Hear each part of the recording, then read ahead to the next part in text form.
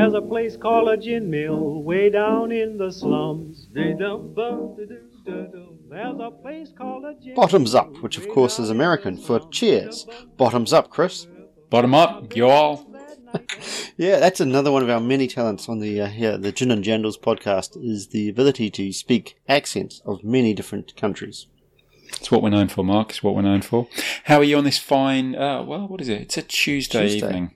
Yeah, I am, well, weather has turned a little bit cold. It is chilly. But the good news of that is my ice doesn't melt as far and my tonic water stays chilly. Excellent news. Excellent news. It is all roses where I am. Chris, how about yourself? Oh, it's just your average Tuesday. I want to give a shout out to the Liquorland on Lunn Avenue in Auckland. If you happen to be there, Yes. I went there recently to buy some gin, as you do.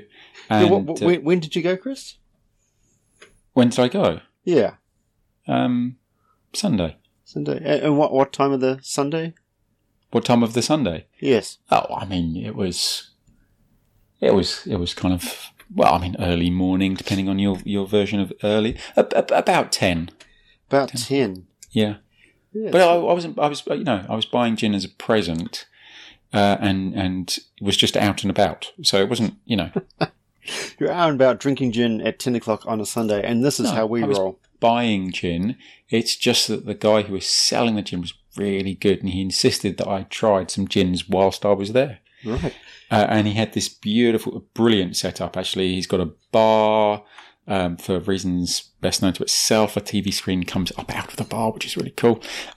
Drinks, he served up like not even pathetic measures, but pretty good measures, so I could actually, try the gin. Neat, all of it was neat, which I thought was quite nice. And I tried 3 gins, which I hadn't tried before, and bought 2 of them. So he did well out of you. To be fair, I did well out of him because he was a really interesting guy, and we had lots of good chat about gin. The gin market is flourishing. It's almost like there's a new gin every week, and every time I think, oh, maybe we haven't got enough gins to try, Mark, we definitely have. No, the problem I think, because I put another gin not on a Sunday, Chris. The issue I have, there's not enough gins on sale. I went in there, and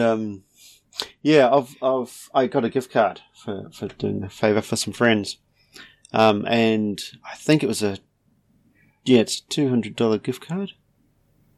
Nice. No, it's actually $250. Oh, and I bought 3 gins, and I've got $18 left on it. Yeah, that's not bad though, is it? The one I bought was on sale. Anyway, let's put it that way. Well, we'll be trying that soon. But right. Moving on, because we should. The Gin and Jandals podcast tonight brings you something we have been putting off trying. Do you know what? I've been thinking about this, and I'm feeling guilty already, because there are lots of these relatively new breweries or distilleries who are making gin, and you want to support all of them because we like gin, but sometimes you just come across one that just does not hit the mark. Let's not jump to conclusions, Chris. Okay. Tonight we're trying Concept Brewing's Concept Gin, which is an Old Jones London Dry gin. 40%. Botanicals, Chris. It sounds like it doesn't have a lot of botanicals because it only lists 5. Juniper, angelica, licorice, coriander, and cardamom. And then it says there's also a myriad of other botanicals in there. So who knows what's in it? And it's so bespoke and custom, I wonder if they know what's in it. Well, the back of their label, which I do quite like, actually says triple distilled and imbued with the finest botanicals our community, local herbalists and foragers can source. It's a Christchurch-based gin, and there's a lot of foraging, isn't there, going on in Christchurch? Yes. Is that what you do in Christchurch? I mean, I've been there a few times. You go there more than I do, Chris. Do you see the foragers? And I'm starting to think that the amount of foragers are out there who are foraging, you'd kind of notice them. But I have yet to notice them. Well. Anyway, so Concept Gin, we're going to try this. First, I mean, we described the bottle, Chris, because, looks count, we all know. It's a material world, and we're material girls. I must say that the bottle doesn't appeal. It looks like it could just hold moonshine. And maybe that's the concept they're going for. Haha. Well, I think that the concept is very... I mean, it's very simple, isn't it? Very simple design. The label is very simple. I think what they've done, the label is trying to be the skyline of a mountain range, and I'm sure if I knew my mountain range is slightly better, it actually would be one. Well, it's in the South Island. And it is somewhere, isn't it? Us North Islanders have no idea what's down there. But it's just black text on a white label. And this is the thing that hurts a little bit. I have batch number 5, so this is early, and it even says who it's distilled by, which and it's handwritten. So this is made with love and made with pride. Good. Yeah. Well, let's get into it then, Chris. Okay. What we always do is smell the thing and taste it neat. So, ooh.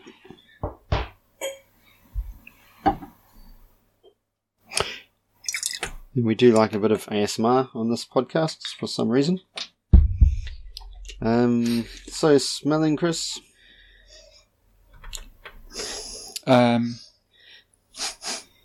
It's a little bit harsh, I would say. It's strong, isn't it? It's a pretty... Yeah. I mean, for me, there's kind of like a note of tequila. Yeah. Just sitting there. There's something there, isn't there?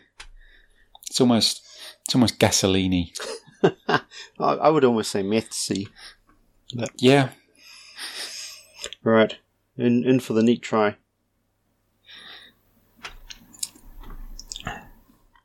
Ha!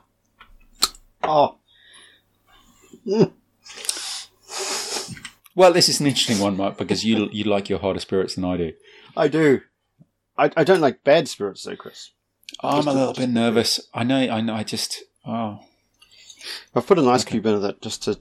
I don't know. That was brutal.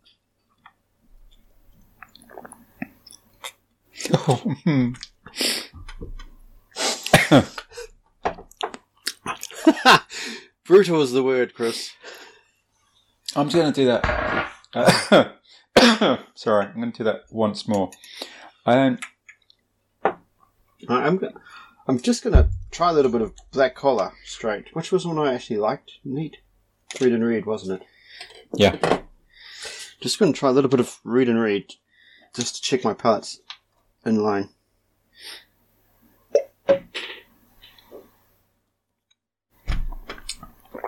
Ooh.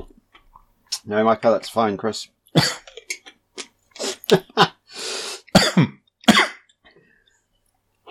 Oh, it's a funny one. It doesn't burn, right? It doesn't burn in the same way that other ones do. It burns afterwards. Oh, I'm not getting that, but I'm not enjoying the experience. I can't even tell you whether I'm getting flavour or not, which is a bit weird. Do you know, Chris, when you're at a bar and someone goes, tequila shots, and they bring down that horrid Jose Cuervo stuff, mm-hmm. and you're like, no, look, I may be half cut, but spend another $1 or $2 and get a decent tequila. Mm-hmm. This is like someone's gone for that Jose Cuervo stuff. Oh. It's a funny one, isn't it? I feel as though I should, on principle, like it more, but I'm just not. I'm just haven't enjoyed it. My mouth is under attack. Oh. What is it though? Like, I mean, it's very full. Okay, we're gonna have to move on to tonic. Well, I think what's interesting, juniper, you wouldn't know, would you? I mean, It made me forget I was drinking a gin, Chris. Yeah, it's a weird. It is weird like that. I think the only thing we can do is, well, make a proper gin and tonic, because having it neat doesn't quite work. The smell doesn't quite work, but maybe mixing it will help.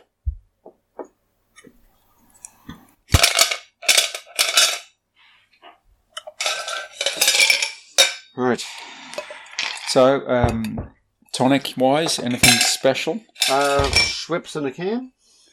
From me. Yep, fair enough. I like how fatty you're sugary. using the can. I don't. Okay. I prefer the bottle. Although then you got to drink more of it, and that's why I did the binge the other week, because I had a 1.5 litre bottle that I had to use up before it goes unfizzy. Yeah. And I didn't manage to do it, Chris, to my shame. Well, that's why you should go with East Imperial, because it retains. Did you hear that? That is a week old. I've got the can, but it doesn't quite do that. No, well, I mean that's. Maybe Got to say, it's East not a can. Imperial is by far and away my favourite tonic. And we are yet to be sponsored by anyone, Chris. Just to I be know. clear. Who'd have thought it? All right, So, I mean, ready to go. This is going to be life changing. I've got to say, the smell is calmed down a little bit, as you might expect.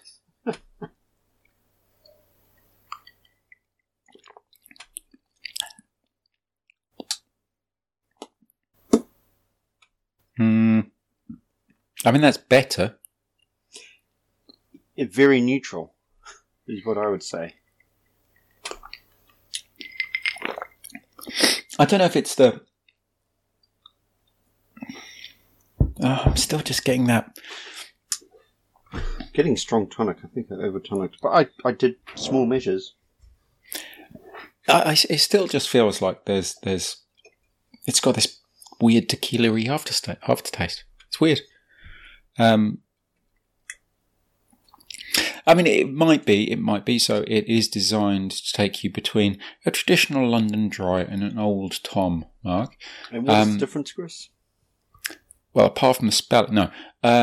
So the Old Tom used to describe what was, kind of like your bathtub gin. So when gin was at its worst, so to speak, and lots of people were kind of just chucking anything old in and mixing it. London.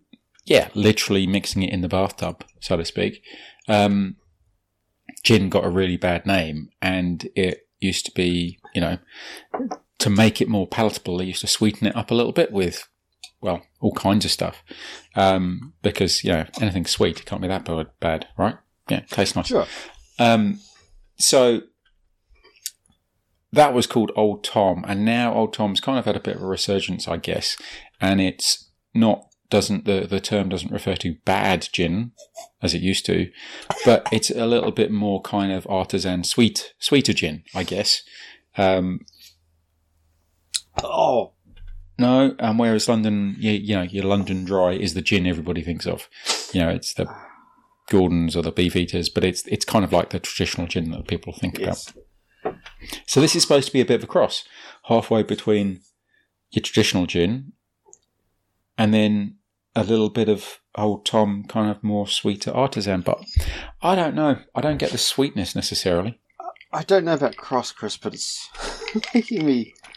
You are really not enjoying it, are you? No, and you know me, Chris. I have an open mind. I mean, you're a little bit closed-minded. Some would say. No, I like to have an open mind and right, sure. Take on something different.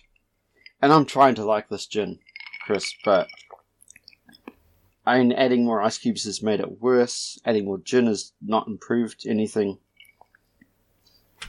I'm just looking at it, contemplating my life choices, Chris. I think what this shows is, one, we're an honest podcast. And we don't usually agree. We don't usually agree. One of us I'll likes give it and the other one doesn't like it. And